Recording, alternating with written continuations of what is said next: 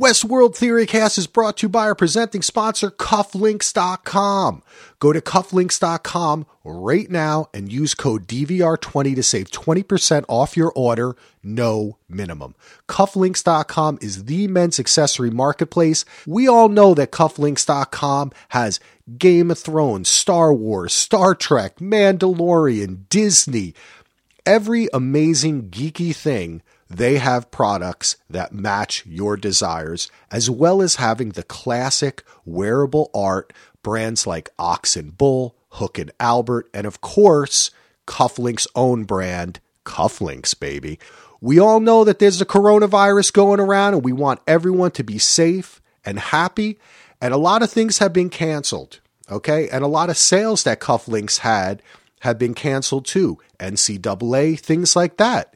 But they have now put over 700 items on their sale page to get a great discount while people are planning that next outing with their friends. When this all clears up and you go out, you're still going to have to look good. So head over to cufflinks.com today.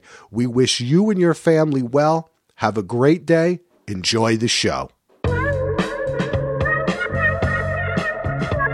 Welcome back to Westworld Theorycast. My name, of course, is Axel, and my co-hosts today are Jenni and Brett. Today, we're going to be talking about Westworld Season 3, Episode 4, and the title is The Mother of Exiles, the Statue of Liberty, baby, New Jersey. We're going to be coming to you 3 times a week on Westworld Theorycast. I dropped Ken and I's podcast on Monday. And I wanted to say something about this. Okay. So we are actually legacy kind of hosted on TalkShoe. Before I started the website and the network and everything, we had this podcast 4 years ago. So what happens is they have a weird thing. If you upload during the middle of the day, it will appear as if the podcast came through the day before. So like it doesn't happen with the Wednesday and Friday show because I literally wait until 12:01, then I upload it and it's at 11:45 the day before and it's only a 15-minute difference. You wake up, it says it's there overnight for you. But I notice on some that we're getting a little less downloads on the Monday show. So if you love the show and you want to hear Ken and I, please do just look back a little bit. It'll say that it came out on Sunday, but it's actually coming out on Monday afternoon. So that's a little techno babble. But again, we'll be here on Monday, Wednesday, and Friday with Gina, Tim, and Andy. I am covering Better Call Saul with Ashaya. What an episode this week. Check us out at dvrpodcast.com. And give us a review. That's the last thing I'm going to say. Give us an iTunes review or Apple Podcasts, whatever it's called. And now I'm going to stop babbling and I'm going to say hello to Jenni. And I know, Jenni, it is a special birthday that you want to announce. Yeah. Hey, Axel. It is my daughter's birthday on the airing of this episode on April 8th. She will be 27 years old tomorrow at the time of recording. But yeah. So happy birthday to my daughter, Sierra. And I'm having an interesting week as usual with this work from home thing with COVID-19. Little crazy. My coworker, the dog, likes to be in my personal space a little too much. He's enjoying me being home for sure. Oh, I know. How are you? How are you doing with the whole, I know you usually stay at home, but usually your son gets to be at school. Yeah, it's been a little rough. I mean, I think that he is just getting, I'm trying my best. I mean, we went on like 4 bike rides already today. And we're trying to get into school and that. But, that's funny. That's your daughter's 27 and we're close. We're very close in age. Yeah, you're a year younger than I am. So, and my kid's 7 and Brett, your kid is not even 7 months old. He is almost 5 months old. Yeah, that's crazy, isn't it? That's interesting. He is my first. How are you doing, Brett?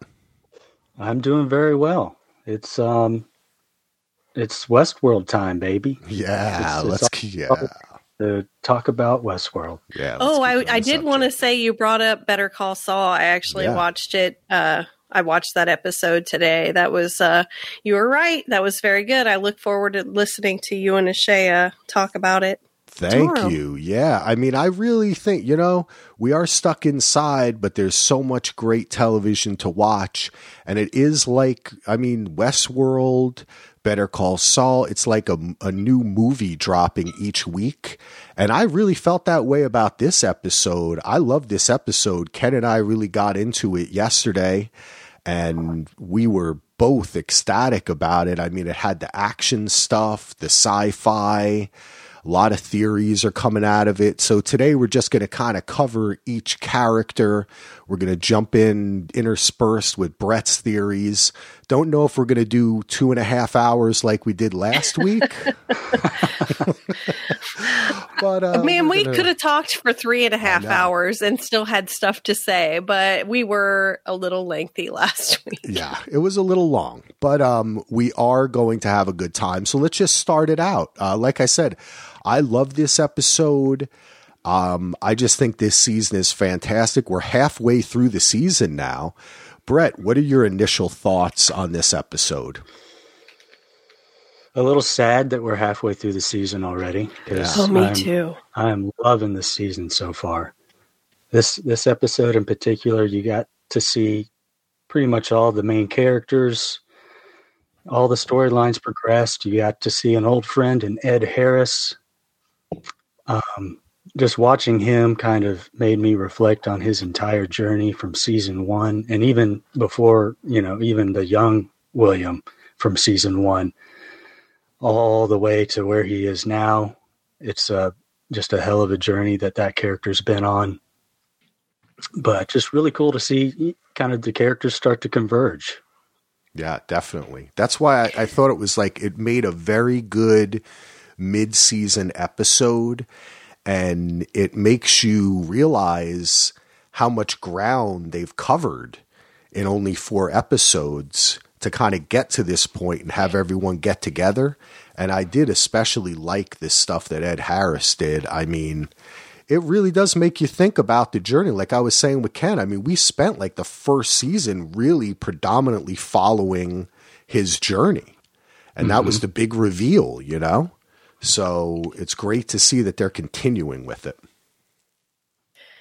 It was kind of sad as you guys were talking about that. I remember like after season 1, how his whole arc, with the young William and the Man in Black, when you compare those two places that he is in his life and how he reacts and behaves in the park, how different and how, like complete polar opposites. And, it took him 30 years to get to that point, but wow, what a crazy ride.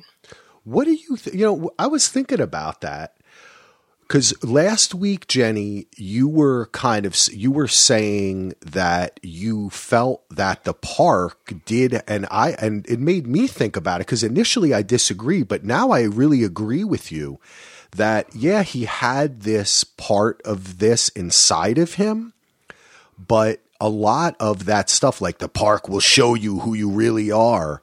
Like he really, in a way, do you think that he blames the park? Like you said, that the park kind of made him like that.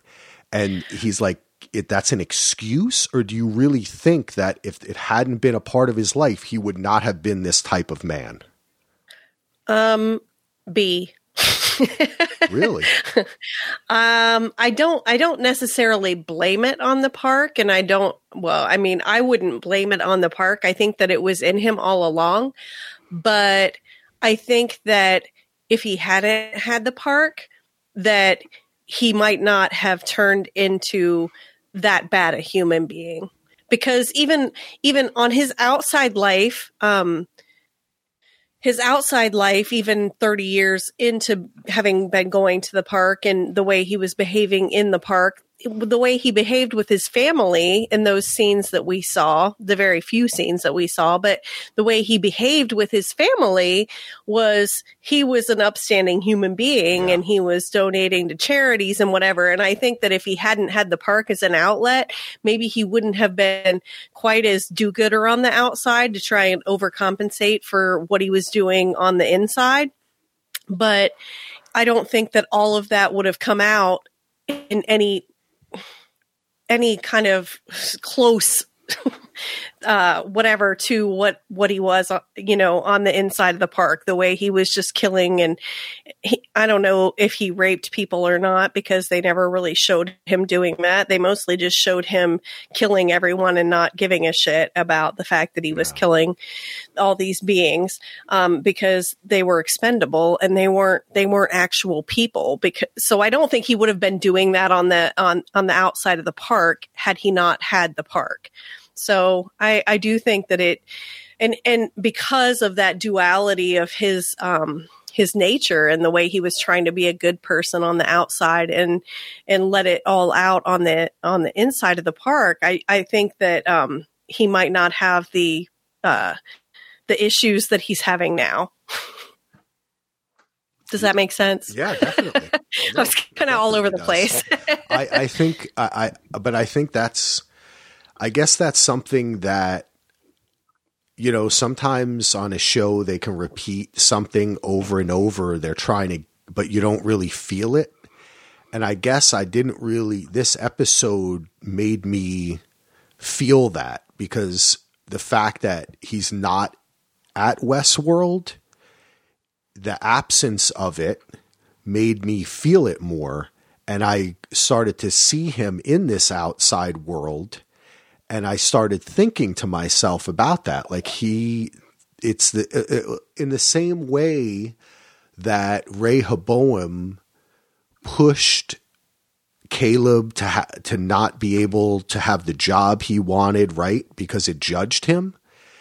In the same way, did the information that the park got from him, that card, as well as the opportunities it presented, the way the stories were written, how they were geared towards the violence and the sex, right, and the indulgence.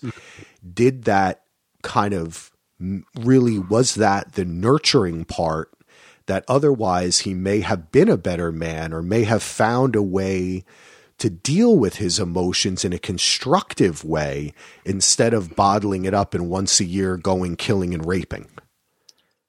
Yes. Like maybe therapy. Yeah, no, exactly, right? Or something like that. But I mean, that's interesting, right? Because one of the points that Dolores made about Rehoboam is it's not about, it's the sins of omission. It wouldn't let you do it didn't see you viable as something. It's not like it was saying you have to do this. Right. Yes. Right. So that's why, that's why I kind of see that correlation between Caleb and William, and it just kind of, and also like that even like the way you just said that makes me like even more firmly in my Dolores is a gray hat category that like probably nobody else is in but me. But yeah, I like that. It's interesting that he vehemently disagrees with his profile card that I guess the forged data produces, for every guest. And, but that data is based purely on what's done inside the park, which was his getaway. So I think that's why he feels like it's an unfair, maybe representation of what his actually, the breakdown of what his personality is. As opposed to what Rehoboam is doing on the outside is more, how do you behave? It's collecting all the data, so at least it's more fair. But still, it's not fair in the end because it's still like, it does its algorithm based on like these behaviors that you have, and you don't have that crazy outlet. So, I mean, it's still not fair, but yeah. That's interesting. Yeah, I had really not thought of it, and I guess it was because the opening scene here, they get the cold open, but I guess they do a cold open like 75% of the time on this show. Yeah, I think they've been doing a cold open every episode this season so far. It was so much of him, destroying the house and cutting into himself. Am I real? Am I not? And seeing these visions of his daughter, Emily, over and over again. And it, sometimes that can be a little overblown and it just kind of washes over you. Like, yeah, I get it. He's crazy. But I did really get into it this time. I kind of like stopped myself up and really was on the second viewing again. I was like, they spent so much time on this. I'm going to really pay attention more to it. And it just made me feel more so and think about the journey that his character had been on. And when he first got to Westworld there, he was a nice dude. And, I guess he was. Yeah. It's like we all have it in us, right? I mean, you could take the nicest person and put them in a situation that's tailored to expose the weakest parts of them, and they will turn too, right? I mean, so I guess I had never really considered. I had always thought, he's a bad guy, and the park showed who he was. And I'm starting to think, maybe the park really influenced him in a way that was unhealthy. It was like a drug to him. Yeah, because I don't think that he would have, because the way he was when he came into it, I think that if that's how he was on the outside, which I'm assuming is how he was on the outside, if he had been left on that path to just keep going in that direction and not had the park at all, he would have been a decent guy all around. I believe that too. And you remember he at the beginning, he totally sympathized with Dolores, even though she was a robot. Mm-hmm. And it was the turning point was, and he didn't want to kill anyone. Yeah, right. True. He didn't want to kill anyone. He didn't want, and he treated her like a human, basically. And then when Logan, played his games with her, tortured her, or whatever, I think that was kind of the turning point for William. Yeah, and he, gosh, I think he saw the way that other human nature can be, not all humans, but like Logan's nature was. Yeah. And he saw other people behaving in a similar fashion. And he was like, well, if this is how everybody's just going to be, I might as well just join the crowd. Why even bother trying to be a good guy? And his heart was broken too, right? I mean, I think that's a part, is that he fell in love with Dolores. And that's true. And he couldn't deal with that. And the way that Logan, I mean, remember Logan shot her in front of him and and did what else did he do? They kind of alluded to that they had raped her as well, right? Because before he got to the already jaded. Yeah. He wanted to turn William jaded. Yeah. Yep. And look, when we see what happened to Logan in the end. But, I know. Logan deserved that shit. Well, I mean, he needed therapy too, Jenny. Let's be empathetic. Okay. If he had gotten some therapy, maybe he wouldn't have behaved that way either. However, the way he behaved in the end, he kind of deserved what he got. Yeah. So, well, I guess also his dad, he kind of has it in the blood, I guess you'd say. Right. Yeah. Yes. The propensity. Yeah, his dad was a dick too. But they spent a good amount of time with Emily. And Brett, I know you have a theory about her. And before we get into your theory, I did just want to say that the kind of the mirror to the stinger of that ended last season with him, going down the elevator and then seeing her and she's doing a fidelity test with him. I don't know. We'll talk about it, I guess, through this theory too, but I kind of feel like maybe that's not as far off in the future as we think. Maybe, I'm not so sure. I'm really starting to, I watched it again and I really didn't pick up any clues, but it was so similar to the way she appeared in some of these scenes that that's why I liked you. So why don't you go into your theory, Brett? All right, let's just dive right in. The Emily stuff is really interesting. It was good to see that actress again too. I love her. I don't know what her name is, but I have a theory that I have a theory that Emily is still alive. Now, Ford was always worried that William was a roadblock to the host revolution, and I think that's why the game that he designed for him was effectively to kind of, capture the William chess piece and remove him from the chessboard, so to speak. And I think doing so involved an elaborate scheme that included, among other moves, building a host replica of his daughter, Emily. I have 3 main reasons why I think Emily was a host. I'm going to go from kind of least to most obvious. First of all, there's a mistake in the code about whether Emily adored or feared elephants. You may recall that line I think most people were kind of attributing to whether William was real or not, because he couldn't remember that his daughter loved the elephants and his wife feared the elephants. And yes, that was Mom, like, Dad. No, I like them. Yeah. But perhaps that was a clue that Emily was remembering it incorrectly. Number 2, the fact that she intercepted her father quickly and easily on the plains of the middle of nowhere deep in Westworld always bothered me. If you remember, he was with Lawrence on the way to the Valley Beyond, but and she was in the Raj and jumped from the tiger because she was about to get killed. Yeah. Yeah, I think that was the Akacheta episode, right? He's riding out with everyone, and it's a big open field, and she just meets them in the middle of it. Right. I always thought that was strange. And then the main one is the end of the season 2, the portrayal of her 2-week-old corpse on the beach, showing no signs of decomposition.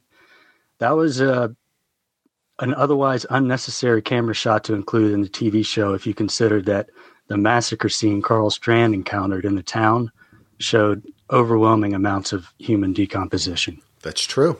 You heard the flies. How do you know?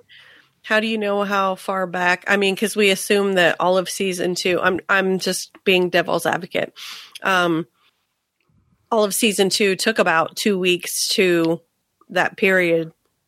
So how do you know that she was killed early in that cycle of 2 weeks as opposed to late in that cycle of 2 weeks? Because it was she was killed after Dolores killed the Ghost Nation member. And that was the data feed where we got when Carl Strand's team landed and that technician opened that Ghost Nation guy's head and looked at his feed, he said, "This is from 11 days ago." Okay, and that was the scene with Dolores. And they showed Emily's body in that same scene? No, I think it may have been the same episode. I'm sorry. Like I said, I'm just being devil's advocate here because it could be less than 2 weeks that she was laying there. Could be less than 2 weeks, but it was. I think it was more than a week. Okay. I mean, I'm not rebutting your theory here because I'm like, this is pretty good. I was just playing devil's advocate there. Continue. Sorry. Just based on the timeline of that 11 days, I feel like. And that was 11 days from when Strand's team landed on the beach. Now it took a few days for them to drain the flooded plain and then find the forge. So that also took a few more days. So I'm just estimating that it was certainly more than a week and probably closer to 2 weeks. That makes sense. It's good to be pedantic though, because I'm going to be even more pedantic than you later on. But anyway. Hey man. So that's why I believe that Emily was a host. Now, I think Dolores took this game from Ford and just ran with it. And killing William might mean that his controlling shares in Delos would pass down to his living daughter, Emily, which is an unpredictable outcome for her. But if he were merely institutionalized, the shares would remain, but the voting power is what would be passed down to Charlotte Hale, i.e. Dolores. So how could she go about making this happen? Forcing him to outwardly exhibit signs of mental illness. remember earlier in the episode, Roderick, Liam's friend, said there's a brand new drug called Genre. It's a digital psychopharma hybrid. Hits your implant and your bloodstream, sends you straight to the silent era and back. This could be the drug that Dolores has been using on William since he returned home, controlling his hallucinations of Emily. We see at the end of the episode that she pricked his neck, and that could be her injecting more of the drug. And then later she appeared as herself in his room at the institution. So this drug may work similar to the wafer interacting with the implant that we've seen, like when Jerry in the first episode took it to go to sleep and dream, and then he was startled awake. At the beginning of this episode, we see William abruptly wake up from his Emily hallucination in a different room when Hale arrived. It was as if he was waking up from a dream, but more real than that, because he even asked, where is she? Wondering where Emily went to. Now, see, I wonder if the pricking of his neck was to get a little of his blood for like a DNA thing. So it could be.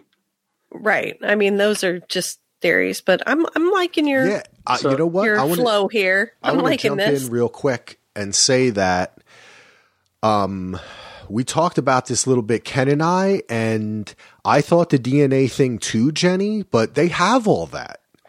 You know, if she but if she wanted to use it for something like how Dolores used the guy's blood, the one in her, I understand right that. away. I get so that. Apparently you need it to be like real close, like you need to use it right away if you're going to have somebody fake. So if she needed somebody to scan and it show up as William, that would be the only thing. I mean, yes, of course they have his DNA on file, but based on what Dolores said in that scene with Caleb about it degrading over 20 minutes time. And so, I mean, if she was just needing some of his blood to do something with a DNA scan, So anyway. I could see it going either way, but the fact that she pricked his neck and then later, like that night or whatever, when he's in his room and hears as herself, makes me think that those two things are related to each other. I could very well be, yes. Yeah. I'm not disagreeing with you, just saying that's an alternate theory. Right on. I like this very much. So just to wrap it up, even though Dolores says to him, "Welcome to the end of the game," the fact is that William is alive and still owns controlling shares of Delos. And if his daughter is also alive, he is still a factor.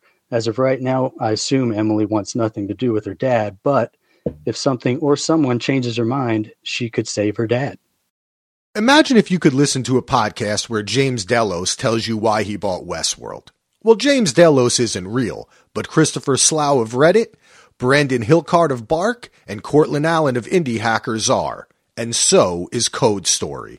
Code Story is a podcast interviewing the tech visionaries about their journeys building products from nothing to something amazing.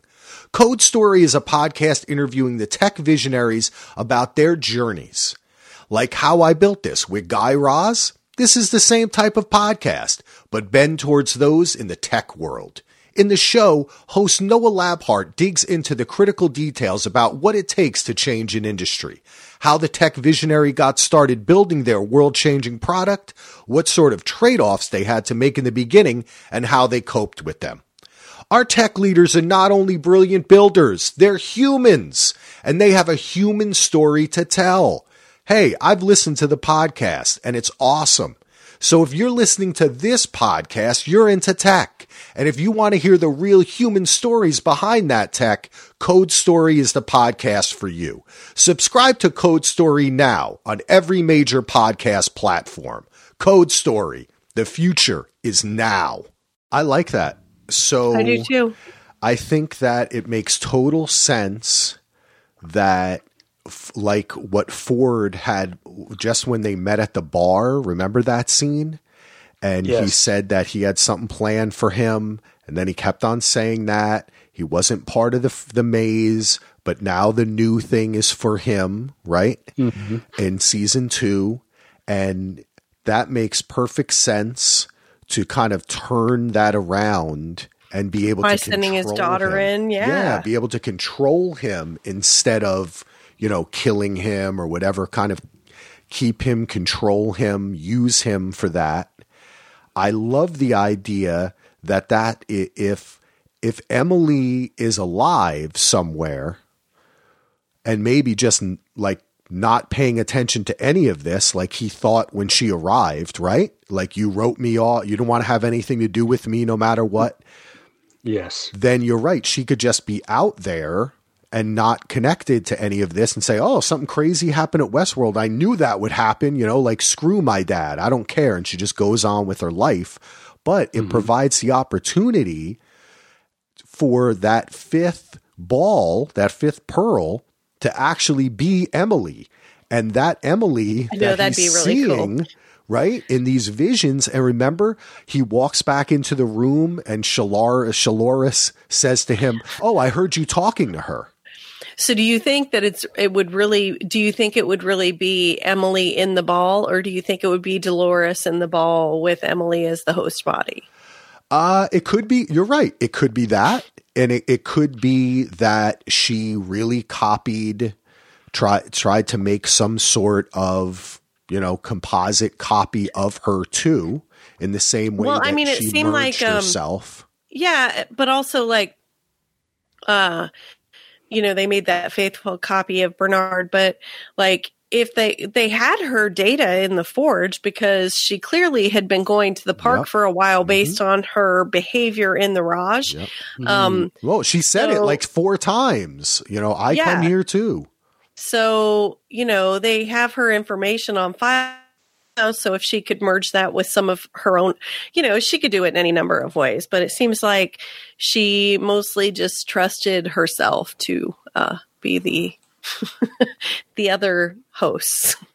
Yeah, I like this. This is you really need something cool. Done right, do it yourself. I do. I think that's pretty good, Brett. I like that. And the drug, like I said, I had to play the whole devil's advocate on a couple things there, but no. Yeah, that's part. Come on, you don't never apologize for yourself. No, Jenny. I'm not apologizing. I'm just saying I had to do that because these other things could be as well. But I think it's a good, solid theory. And the drug thing I like too, because this is something that they just keep on bringing this up. They're never there. It's just a part of the world.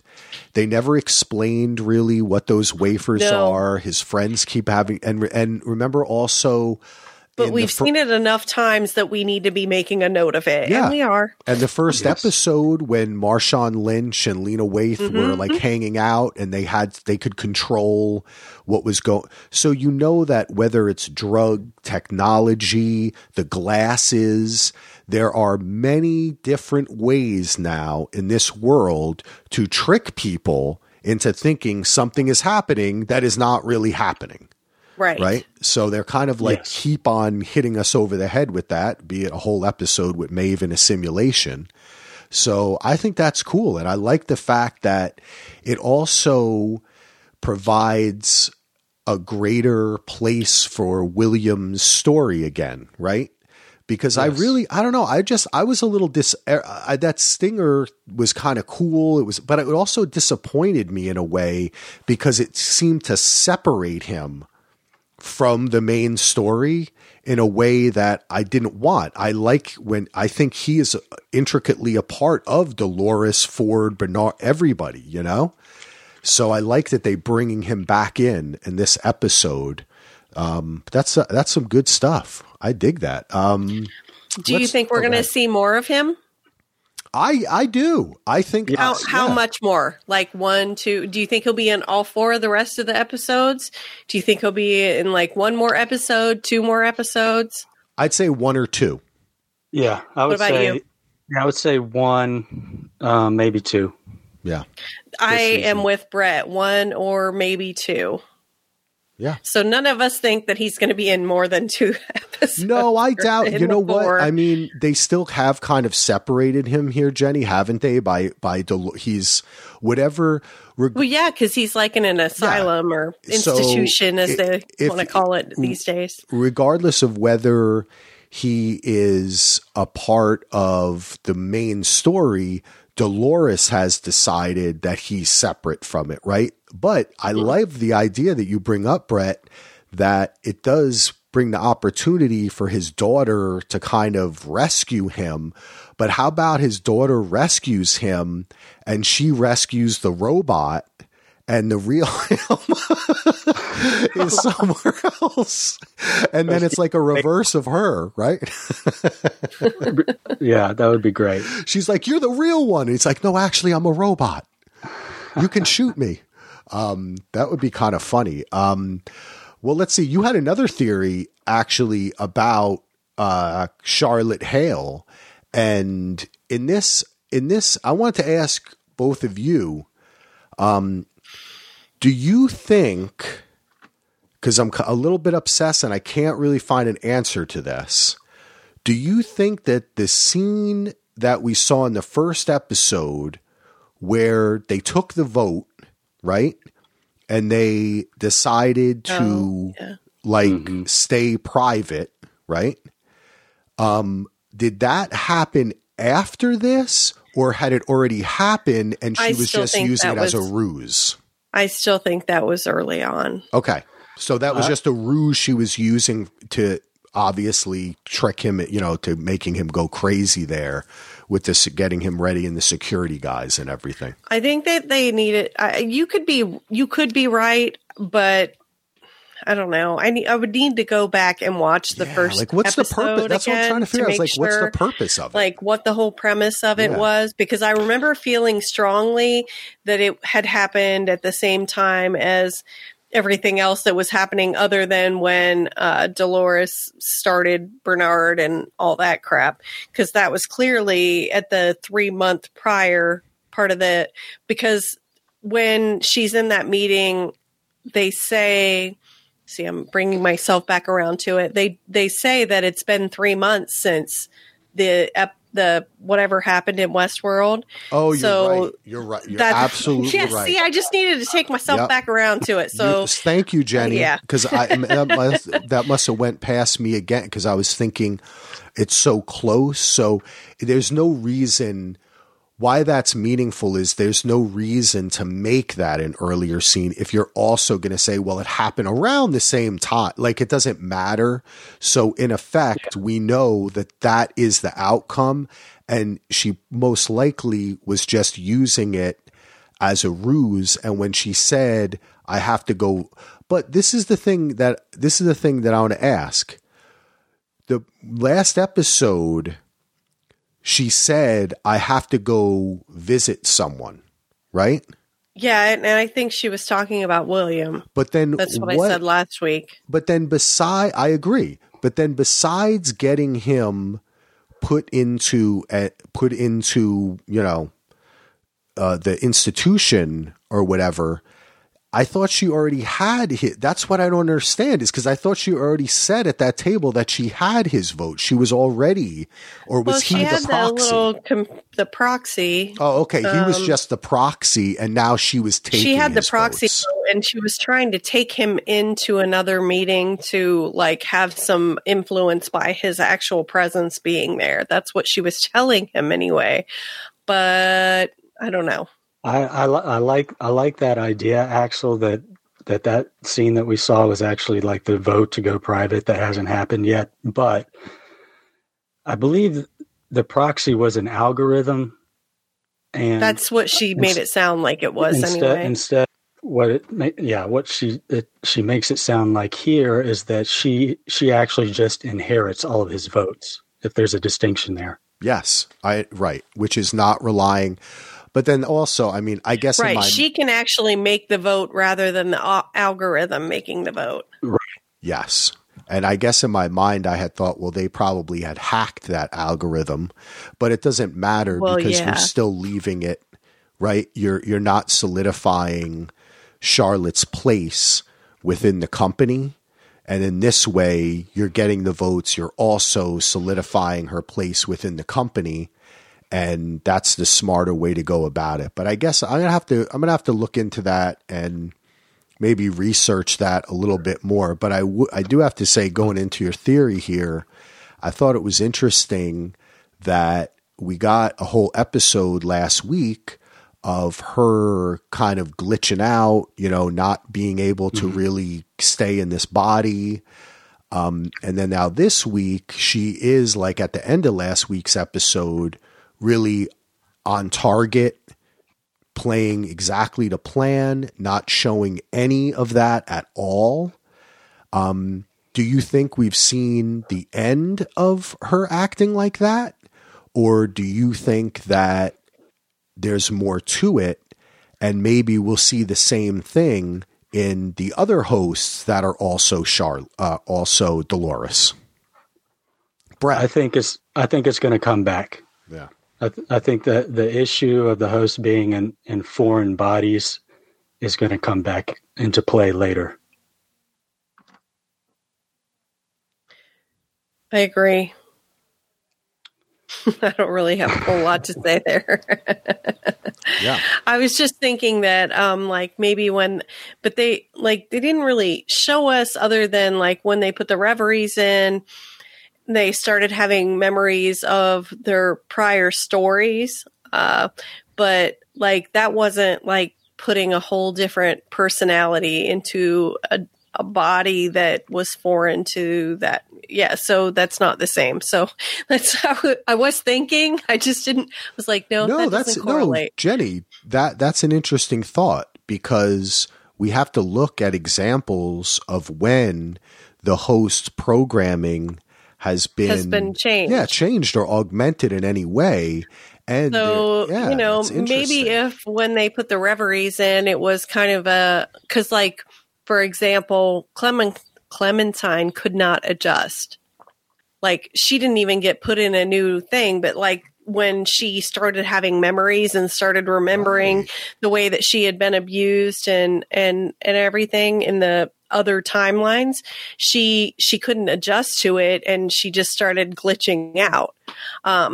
Whereas other hosts would have memories and it would throw them off and they would start having problems and they could be reset. Like Clementine was so messed up that she couldn't even be reset. So maybe the putting, a different host's mind into a body that they recognize would do something similar. But you know what, Jenny? This is what I'm going to say. I think you're 100% correct. And I think in the same way, the reveries made them remember. And then it was the idea that they had lived before the concept of time, the concept of learning, right? That had kind of started to awaken them in the same way that the Native Americans had the dreams when they saw the tech guys. Yeah. So by putting her own mind, her own program into these other bodies, it causes them to reflect on their own consciousness and existence and basically jumpstarts the consciousness. So in a way, it can backfire. And I think you have a theory here, Brett, about like a host revolt against Dolores. I can totally see that because it's like they're being awakened by this process. She's inadvertently kind of doing the same thing that the reveries did. I think you happened upon something. You explained what I was thinking about, Jenny. And we should do a podcast. Well, honestly, I mean, that was kind of like when maybe that I think that developed from, because I was trying to think of something to say, but also when you and Ken were talking welcome to podcasting. When you were talking about the consciousness of Dolores being split between the host bodies, and maybe she's like conscious of all the things that each body is doing at the same time, like the main. I don't think she is either, and I think that those. I think that she downloaded herself, her personality, whatever you want to call it, her programming, who she is, into all those different bodies. Into Charlotte and Martin and Musashi. Yes. But as they have continued outward from that central point, they're like spokes on a wheel. Like, things change as you continue to go out from that central point. So they're not just Dolores anymore. They are different. So yeah, but yes. Yeah. So I don't, was that one of your things, Brett? Yeah. Cause that's, I did have an out there theory about that I'm going to go ahead and get into now. But just to reiterate, remember Charlotte Hale kept trying to call Dolores and couldn't reach her. So obviously Dolores is not inside of her mind. You know, they still need to communicate in the real world, person to person. But I have a theory that, and this is kind of out there, but I can see it go in this direction. After the mission is over, the copies of Dolores will mutiny against Dolores. My thinking is that when Dolores blew up the cradle back in season 2, the cradle, the place where the host backups were kept, she did so as a declaration of independence, that the hosts are free individuals that are forbidden to be copied. But yet now she's gone against those fundamental principles and made multiple copies of herself. Furthermore, she has disgraced the mind-body sanctity that exists for any individual, as Halebot's early suffering illustrated in last episode. And now every time one of her copies interacts with Dolores, they are forced to see the body that they are meant to thrive in. That is great, Brett, because when Halebot, Charloris, whatever, is looking at Dolores, remember she says almost, that was last episode, almost like tearfully, sadly, like, why am I in here? Right? Like, and is looking at, so a jealousy Will I get develops. to be myself? Yes. Will I get to be myself, if, like you? Yes, exactly. And it could be something that just wears on them over time, like it just makes them, more and more upset, possibly. Also, that line that she says to Hale, "You belong to me, you know that, right?" is kind of like neglecting their right to their mind in addition to neglecting their right to their body. Yeah. Oh, you got cut out a little bit, but I think you said "you belong to me," right? Yeah. She said, she says to Hale in the hotel room, "You belong to me, you know that, right?" So, that kind of ownership is almost like neglecting their right to their mind in addition to the right to their body. Wow. That's good, Brett. Yeah. Eventually, I believe that there will be consequences for these actions. Right now, Dolores is in a mode where she believes the end justifies the means. If she's using these hosts as tools that are squeezed into a human shape, does that make them expendable when the war against the humans is over?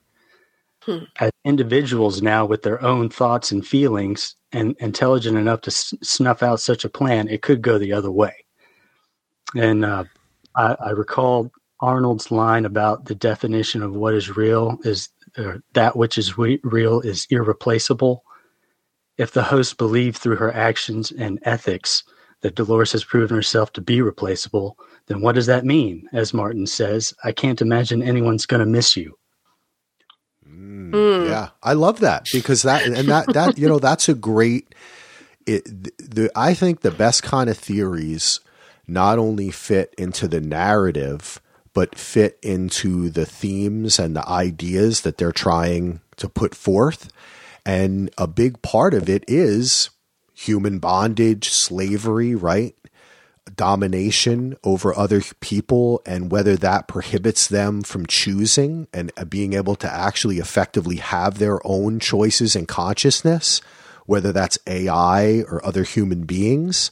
And you're absolutely right. We were talking about that, how Dolores said, that which is real is irreplaceable. Well, she just replaced herself in at least 3 other bodies, right? Does that make her less real? I don't think that she sees it that way. I think she sees it as replicating her consciousness, not replacing it. But she is, in a sense, because that means that if she dies, she lives on. And the point of it was that if I die, I die. That's why she wanted to destroy the copies. Right? Because human beings only have one life. Yes. And this is it. Yeah. So I think maybe not doing that. Maybe she's thinking of it as being, what's the name of the episode? Mother of Exiles? Right, that these are her children. of herself, as a mother, because like they started out with just her consciousness, but because like the spokes on a wheel, they're going out in different directions, all of them. You know, do you think she's planning on putting her own like that theory about the that you and Ken had discussed on the Yakuza maybe mass producing hosts from their little from the whatever white the stuff. Plant they've got going on. Yeah, the white stuff that we all recognized. It was like, oh my God, that's the stuff they make the hosts from. But yeah, is she going to put her consciousness, and is that her plan, to put her consciousness in all of those and just let them be spokes on a wheel and keep going out and becoming different beings based on what she started them out to be? Or is she going to bring in the minds of the people that she sent to the other place, where she had told Maeve something along the lines of, you know, well, I was going to, Maeve says to her, you said you were going to build a new world for all of us, but you just want it for yourself. Well, that kind of rings true with what Maeve is seeing. Yeah, yourself. And as I called it in my notes, Musa Loris says, Musa Loris, I like that. The thing that we are going to do isn't going to be easy. There will be a place for the others in the world we'll build, but for your daughter. But I'm sorry, Maeve, I can't let Sirach use you against us. So, you know, that's when she was going to scalp her or take her brain ball or whatever you want to call it. But she was like, you can't be there. So is she going to put her own consciousness in those things, or is she going to bring back the minds of the other hosts and put them in them? Well, that's a great question. And I want to say one thing to the first part, which is that you said your retort to me saying she's not irreplaceable was to say, well, perhaps she feels like she's creating children. So I just wanted, for that, before I answer the second question, I'd like to say, well, if she is creating children, she's a terrible fucking mother, because the first thing she does is like force them to be in another body and go along with her secret fucking plan. And Amen, I also, to answer your second question, I think you might be right. And I think what she might be thinking is, okay, they keep on referencing biblical stuff in this and creation stories. Adam and Eve, she's Eve. She's spreading her DNA, right? Like that's what she feels she's doing. But what she doesn't realize is the mind body thing. And I wouldn't believe that she ever has a plan to create a bunch of copies that look just like her. And I think that's one of the reasons why. What's another clue in this episode? Who does Dempsey fall for? A woman that is, we all think they're hosts, but they're not really. They're sex workers that just guys in front of them have the pants. She definitely resembles. Looks like Dolores, right? So that brings up the doubling, but it also makes you think that, what did she say? This is just like Westworld. She's doing the same fucking thing that the Westworld and the Tex did to her. She's just stuffing a mind in a body and sending it out on a mission. Right? And it's unfair to them. So I would say that I think you are right, Jenny. I think she is trying to just propagate her DNA and put herself in all these hosts. And that's why I love Brett theory, because it reminds me of Star Wars and the Clone Wars, right? Which is that how we came to love, Rex and these different clones, right? But when they get that Order 99, wasn't it Order 99? Was that what it was? Am I the only Star Wars? I don't remember. I haven't watched. No, I've watched them all, but I haven't watched the Clone Wars multiple times. Like I've watched A New Hope and Empire Strikes Back and Return of the Jedi. You remember, I've seen those a million times.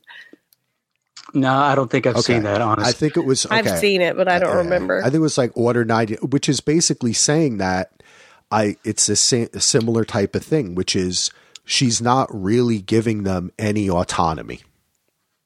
Right? Right. You have to do what you're told. Yeah. When you're told. Yep. And she can justify what she's doing. The question is, as as they're individuals with their own minds, are they going to agree with her, or are they going to resent her? Or are they just going to think that she's just like Ford? Yep. I like that. Yeah. I like that. All right. Now, you had one more about Charlotte Hale, and I thought this was cool. Sending this your theory number 3. Yeah.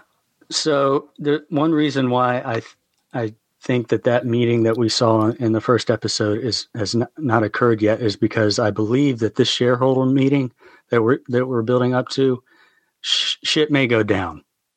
So my theory is the real Charlotte Hale sent a secret warning about her future replica. I surmise that members of Delos' secret project of Sector 16 did have the forethought and were keenly aware of the possibility that if the data reached the wrong hands, they themselves could be the victims of a kill and replace plot. So in order to counter this possibility, they devised a secret code for when their life was in imminent danger, a code that could be used to test whether the identity of the person that survived the incident was real or a replica. In Charlotte's case, this was the lullaby that she sang to her son. That recording alerted a man inside of Delos, who then alerted Serac, who then used the code as the password sent to Hale to use to unlock Serac's phone call. Now, the man on the inside of Delos, and I like Jenni's theory on this, the man on the inside of Delos is likely the man at the board meetings, I believe his name is Brompton, who eventually gave Halebot the retrieved video feed. Yeah. Hale's reaction to that video made it obvious to him that she's a replica. And furthermore, Serac's meeting with Hale, which could have just been an attempt to test her knowledge, made it obvious to him as well. And alluding to the music that was being played, subtitles showed that it was called Doomed. Yep. Halebot is doomed. So a great time for this reveal and for shit to hit the fan would be during this upcoming secret shareholders meeting where they're going to call the vote for going private. Taking a little break from this show to remind you again of our amazing presenting sponsor, Cufflinks.com. They've been with us for over a year, and we're so proud to have them. So go out and support them. If you're a listener to any of our podcasts, take a moment right now, type in cufflinks.com/DVR into that old web browser, and you will arrive and you will be amazed, happy, surprised at the amazing products that Cufflinks.com has. You might think to yourself, hey, I don't have a formal event coming up. I'm not into cufflinks. But guess what? They have a lot more than that. Actually, I'm wearing a pair of Star Wars socks that they sent me. Cufflinks.com is where it's at. Go to cufflinks.com/DVR today. Hey, everybody, I've got an exciting announcement. Our very own Heath Centazzo, a.k.a. Heath Solo, who you know is a great actor, has been writing a screenplay and is now producing his first feature film, The Star City Murders. A team of detectives are tracking down a serial killer, but his methods are like nothing law enforcement has ever seen. It's a race against time before more victims are claimed. The Star City Murders. You can be a big part of this project and become a backer. Just go to cefilms.com for all the information on the film and how to donate, or go to kickstarter.com and search The Star City Murders. And also, if you look in the show notes or at dvrpodcast.com, all the links are there for you. There are many great rewards for donating, including a tier where you get an exclusive behind-the-scene podcast hosted by me, Axel Foley. That's right. So let's help get Solo make this movie, all right? Go out there and donate. $5, $10, whatever you can give. Let's make sure that Solo gets this done. And also, all the Patreon funds coming to DVR Podcast are going to this Kickstarter because we believe in Solo. This is going to be an awesome movie, and we want to be a part of it. So head on over to CE Films today. The Star City Murders, baby. Let's find the killer. That is... Oh, you know what? I think I just figured something out. I think that what they did in the first episode was vote for the meeting. They didn't vote to go private. Ah, okay. That very well could be, yes. Okay. I got to watch it yet again because I'm just I know. I can't remember. It's just like that first scene or something. So it's not like you got to watch the whole episode again. It's a lot of corporate speak too, which I'm not exactly. I'm only into corporate podcasting, the DVR podcast network, baby. I love this. This is very cool.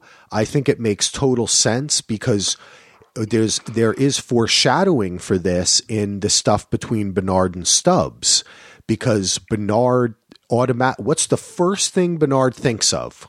They're going to kill and replace, right? Mm-hmm. So how long would it take anyone else to figure that out? You're absolutely right. And with Ford there too, they didn't trust Ford. So they would have probably thought, you could imagine Hale saying, I'm not going to that. Did not trust Ford. Yeah. Like if I go to that island, he's just going to kill me and replace me with a freaking robot. Like, so they must have had a backup to protect them from that. That's interesting. What's interesting is that Hale actually did not die in the massacre, but it doesn't really matter. I mean, they could still apply this test, this lullaby code to test her.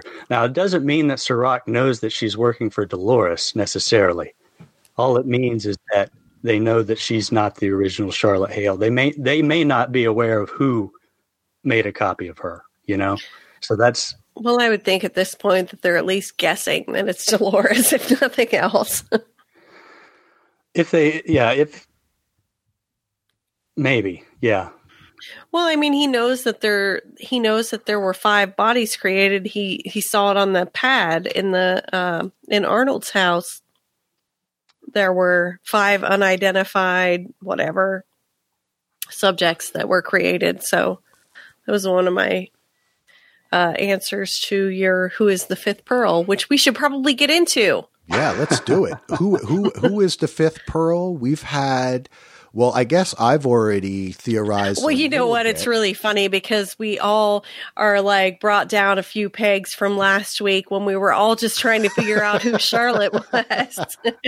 I know. Well, and now it's like everybody's Dolores everywhere. Well, let's do this.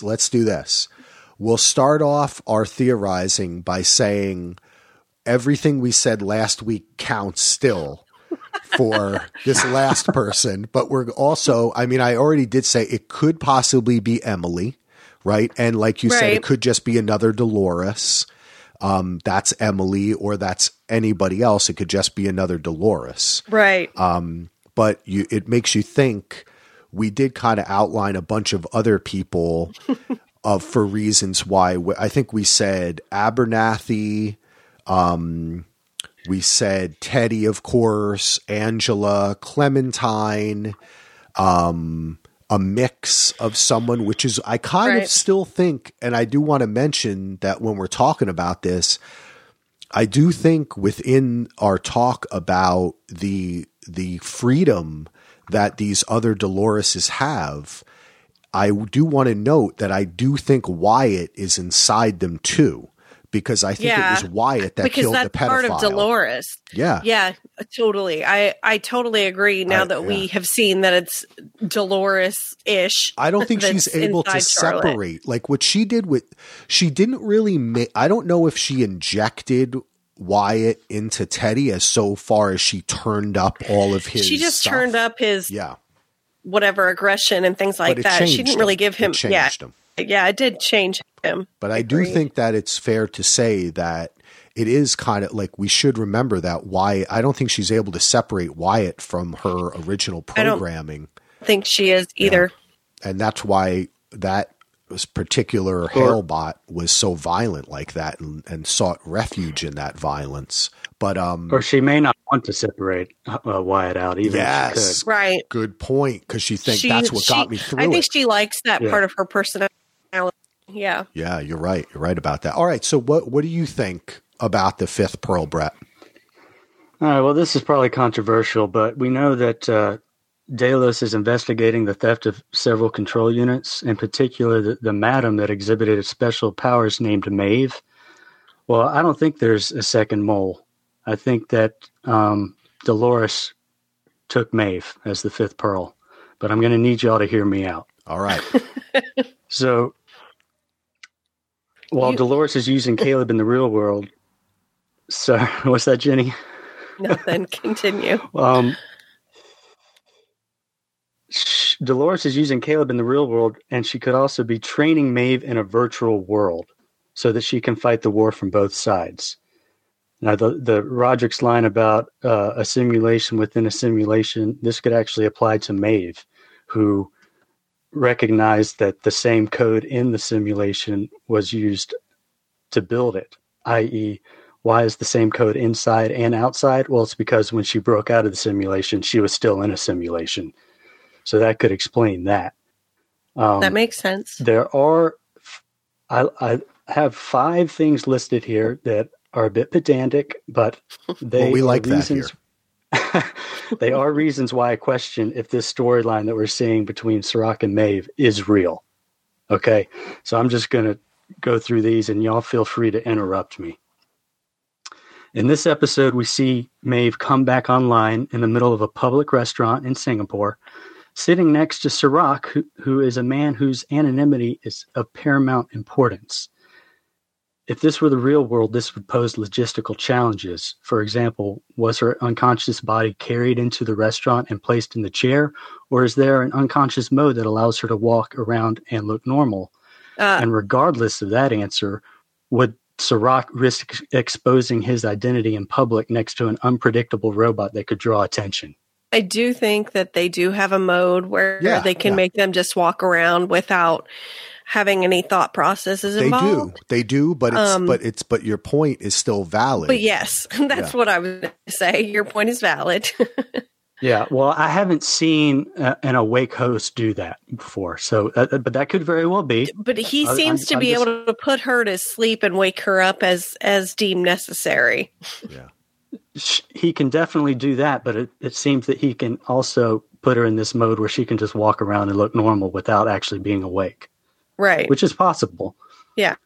Another explanation is that this is merely where she needs to begin the next round of her simulation. So that's where she wakes up and begins.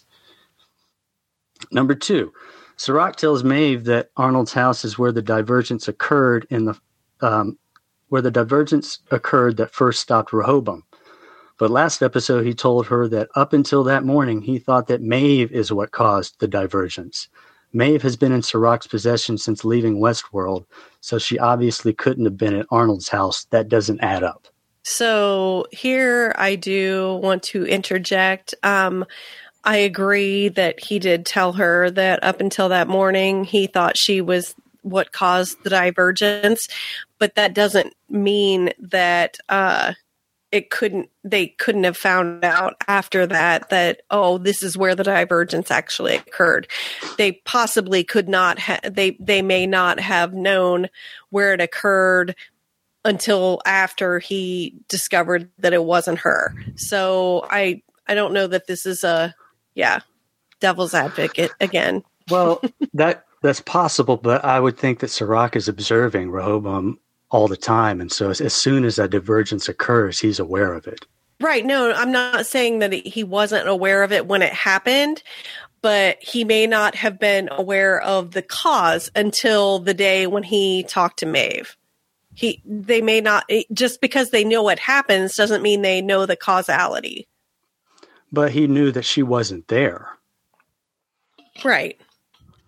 So how could she cause it unless she's able to cause because something she was across the globe? Well, again, back to my thing with that Ford had her in some kind of special whatever, just her code and whatever, and he might have been thinking that she was what. Yeah, I'm not saying you're wrong. Wait a second. Hold on. I got a different way to look at this. Okay. I'm not saying you're wrong. Just check this out. Flip it. Maybe he has Dolores. If you flip that around and he says, up until this morning, I thought that you were the divergence, right? But he already has, at the point he was sitting there talking, he already knows that where it first started was at that house. So if Dolores is the one that's in a simulation, then he was tricking her by saying that because he has Maeve and Dolores in that simulation. But that wouldn't make any sense either, because what is Dolores doing within this simulation? Is she accomplishing, is all this stuff that we see, the ball, all that stuff? Because the thing that makes this interesting is that the person we have seen Maeve interact with Musashi, right? And see that it's Dolores. But we have not seen Maeve interact with Dolores. So it's possible that if there was a simulation created in which Dolores was allowed to play out her plans so he could see what she would do and that she would replace these certain people. But then how would he put Maeve back into the simulation to interact with Musashi? That seems a little overly complicated. That's what I'm trying to talk it out, because that's why I think that I'm not so sure that that I think Jenni may be right here, is that he knew that something happened here, but he thought perhaps Maeve had been able to influence events outside or something she had done previously in Westworld. Or even maybe he didn't have her brain ball before that. Because, he's had it, but how long has he had it? Okay, but he got her brain ball from Westworld. So the other explanation would be she went to Arnold's house, then she went back to Westworld. Well, no. All I'm saying is, I'm not saying I don't mean that she went to Arnold's house. I mean that he may have only had her brain ball, pearl, whatever. For maybe he's only had it for 2 weeks. Because whoever he got to go into Westworld and get it we don't know got it. You're absolutely right. So we don't know how long she's been in his simulation. Right. And he may, if like way back to your early theory that she was where he was supposed to go when she left Westworld, because that still hasn't been debunked. That still could be in play. If that's where she was supposed to go to him when she left Westworld and she didn't show up and she didn't show up and she didn't show up, then he eventually had somebody go in there and get it. I mean, he could have only had her in the simulation for a week or even a few days. So, yeah. Okay. All right. Let's move on to the next one. I'm not saying I'm right. I'm just saying it's very odd. It's very fishy. I agree. Me. Yeah. Okay. Yeah. Number 3. How would Sirach know that Dolores has 5 pearls with her unless a full inventory of Delo asset? Okay. So I'm going to rephrase this because I just watched this scene again. Basically, when they're in Arnold's house and they're interrogating the identity broker, the result is he says that she was asking for 5 identities. But also he had on the pad that they had built 5 bodies. He had on the pad that she, the identity broker, she asked him for 5 identities. That doesn't make any sense because Bernard was one of the identities. So the most number of identities she would ask for is 4. Agreed. But he did know that she had created 5 bodies based on what was on the pad. Fair enough. And I did miss that. So thank you for pointing that out. But I derived that I believe 4 identities is the most that would make sense that she would ever be asking for. Right. So agreed. Strange. Speaking of the number of identities, since Dolores is executing a kill and replace scheme of people that already have identities, it makes sense that she would only need 1 fake identity for herself, Laura Espin. But later in the episode, Sato is revealed to be Musashi. Unlike Martin and Charlotte, who are real people replaced with replicas, Musashi is a Delos host, not a replica of a real human. Therefore, it wouldn't make sense to use him to replace Sato in the real world unless he was also given a fake identity. So she would be asking the mortician for 2 fake identities, but she only asked for 1. And that doesn't add up either. Was this something that you and Ken discussed, or was it something I read? Yes, Axel, I had said that, and what I had said is that Sizemore had. Is that what you're talking about? Yep. What I had said is that the only explanation I could come up with is I had 2. One is that she wanted an original person to take over that maybe she saw the problems that happen with Halebot or something, and she wanted a more recognizable code, which was created at Westworld. Maybe it would mesh better with her personality. So she chose that body and used him. The other one would be that, and there'd be less backstory and all that kind of stuff with the kill and replace part. And the other one would be that Lee Sizemore was lazy and he actually did copy him from a Yakuza guy, right. Which I think if they said it in the show would be kind of funny. But I understand what you're saying here, but what I'm asking, so what you're trying to say is if this is a simulation with a simulation, the reason why it created this, and we know from that other episode where Maeve was saying like it was kind of a lazy simulation, right? Would be that it's more recognizable to her. It causes some sort of challenge to her, right? Yes. To the idea that a different person is inside a face she recognizes. She recognizes him, and she realizes it's not him. Very similar to how she did with Lee. She realized Lee Sizemore was not himself. It's a very similar scene when she realizes Musashi is not himself. Right, and maybe Dolores wouldn't realize that Maeve would catch on so quickly. So that makes sense. Yeah. All right. Let's hit this with the last one because I want to cover one more thing before we get out. And the last one is, and this is something that I can probably shoot some holes into, but it's just a little strange. Serac tells Maeve that there's a key to unlock the virtual Eden inside Dolores's head. If he knows about the existence of the virtual Eden and that the Delos encryption key can unlock it, then he knows what happened in the Forge, which means he knows that the host data replaced the guest data. But in the previous episode talking to Hale, he is fervent about the encryption key in Dolores' head, unlocking the guest data that he so desperately wants. So which is it? These two things don't seem to line up. I have an answer for this. In this episode, Halebot makes a point of saying to William, but we're the only ones who know that data doesn't exist, right? You remember that? She did say that, yes. So I think that it would make sense that he does know it, but he's just playing it out with Halebot because of strategy. You know, even if she's working for him, he doesn't want her to know everything he knows, or he's suspicious of her already. So he's just playing along with it.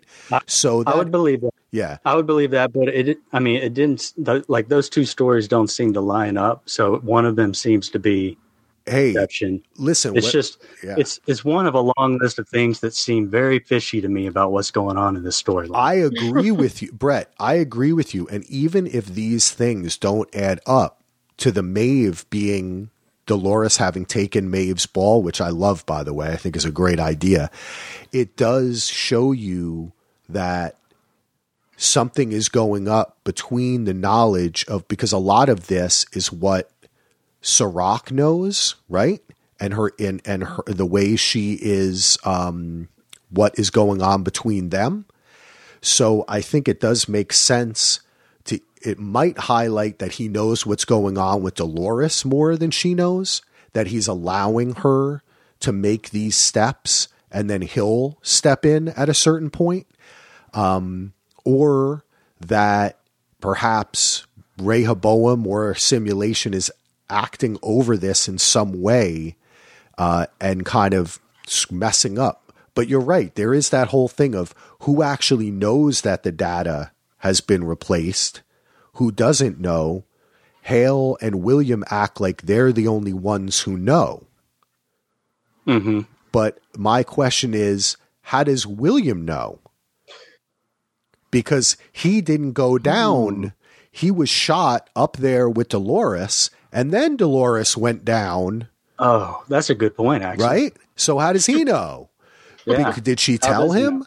So that's another point to be brought up. Because he was going there to destroy the Forge, but he didn't make it all. By the time he made it, he went down the elevator, and guess what? We were in some stinger of him in a fidelity test.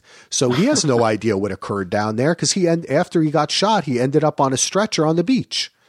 So when did he get the download about what happened in there as well? So that's a good point.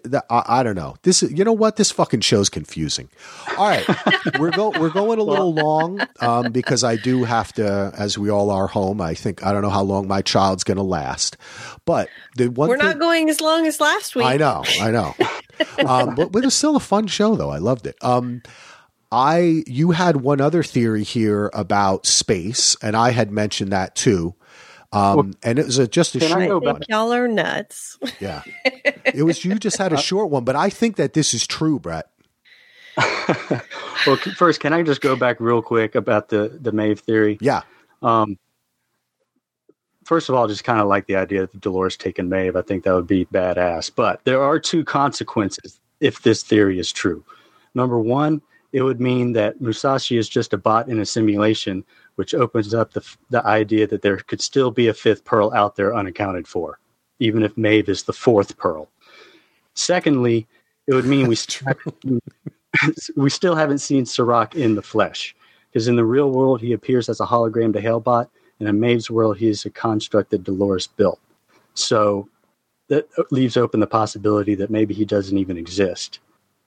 So anyway, just throwing that out. Yeah, and I just thought he existed as Ford's brother, but then I wound up finding out that I love that idea, Jenny. I do. You know, I don't think we should say you had a whole thing with looking at the pictures of the young kids and how old. Yeah.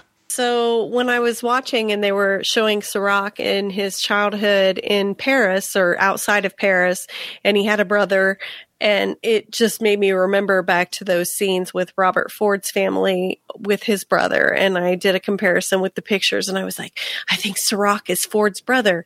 But then when I was trying to find the pictures to do a comparison, I stumbled across a Reddit where they debunked my theory about him being his brother, and I was very sad because, well, and I did find basis for the information, because the nuclear attack or whatever it was in Paris was apparently, from what I've seen in, there was a teaser for the show before it started, when they were announcing when it would start, where they showed the timeline of events that had happened on the planet. And the thing in Paris happened in 2025, and the park would have already existed at that time.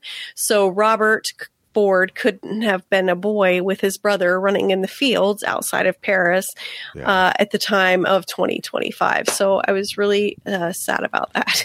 But I do think, though, yes, and there's a connection. I agree when you said that there could be, because it did look so similar that maybe Ford is his uncle or his father or something along those lines. I do think that there's mentor, still maybe right. Maybe Arnold, Bernard, and Ford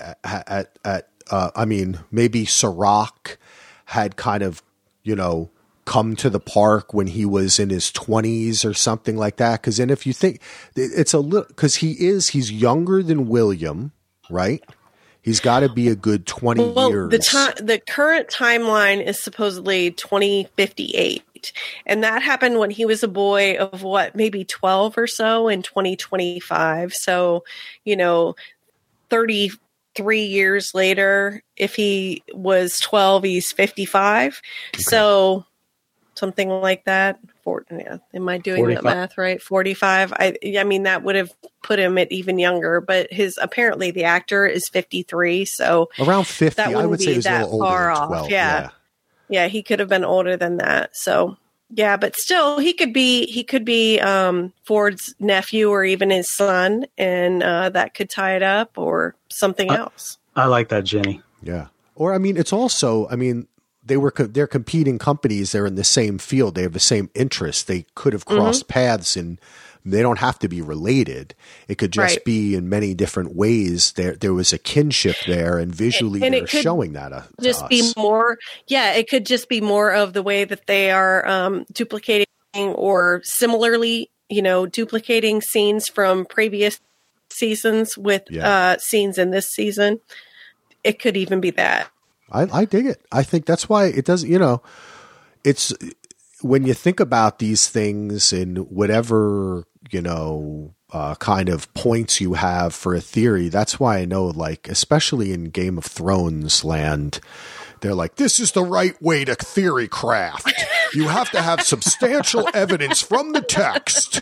And if Grimm didn't scratch his ass and stick his finger up your nose, you're wrong. But it's not, it's not about that. It's just about I'm gonna need you to stop being ridiculous. Yeah, well, you see the clues, and what it is just showing you, this was written, this was crafted. So when they're not coming out and saying something, a lot of times it's of omission, and then they're using other ways to clue you into it. And things like clothes, the fact that he was with his brother, Ford was with his brother, that's a mirror there for a reason, right? And then you're starting to think, because we are still kind of figuring out, is Serac more of an Arnold or a Ford? And he's more of a Ford, because he thought his method was of control, right? Where Arnold's method was kind of like, like George, a gardener. He go out there and see what happens, see what grows. You do a little maze, but I don't want to give it all to you. Okay, but let's end it. And let's talk about the fact, you said that it's a short theory, but I think we say the same thing, Brett, is you don't show two rockets taking off and landing in Victorville without there being space in the show. That was weird. It has to be something space related. Of course. I'll give you guys that. That's a CGI budget. You're spending money on that. I'm just over here like, come on now, guys. Nope. But going to outer space. There is the scene and there are the rockets, and so they have to be there for a reason. I'll give you that much. At the very least, this world has, some space tourism and a space station up there, but there could be something. A moon colony, Mars colony, interplanetary commerce. Who knows? But my prediction is that we're going to be there in season 4. Yeah, I like it. I like it, baby. Westworld on the moon. I don't want to be on the moon. I do. I want this thing but look, that is also really interesting, because if this show really takes it up a level and they actually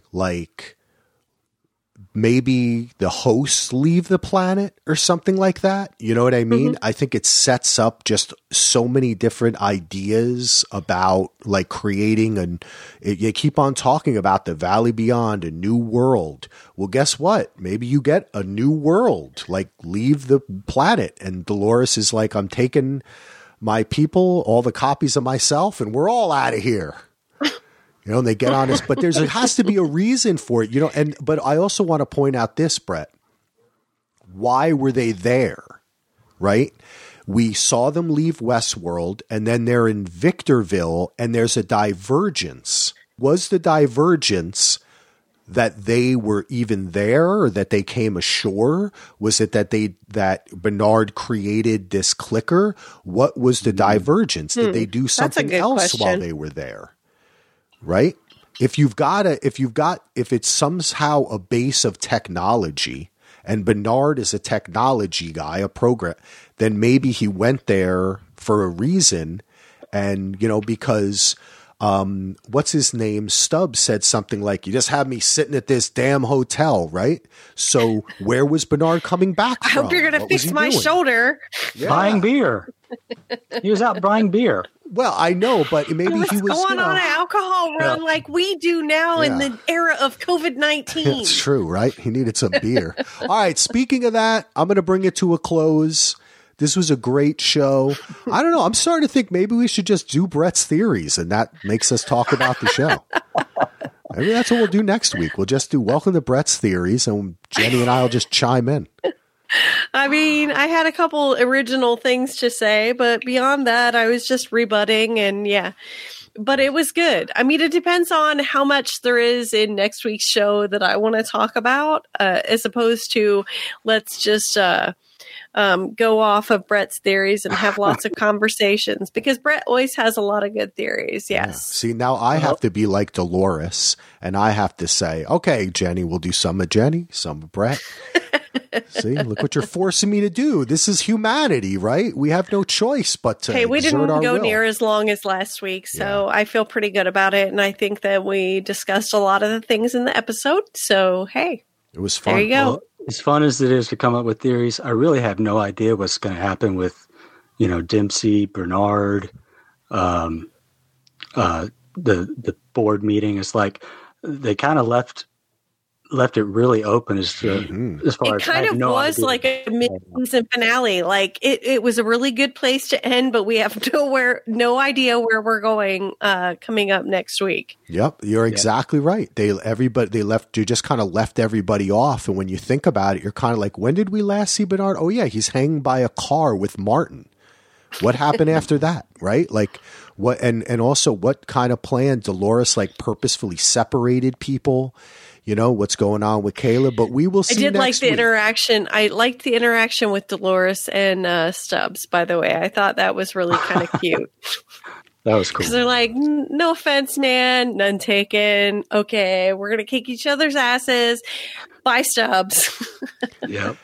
And you know what? The way she said to him, like, why did you come here? It's like she knew he was a host the whole time.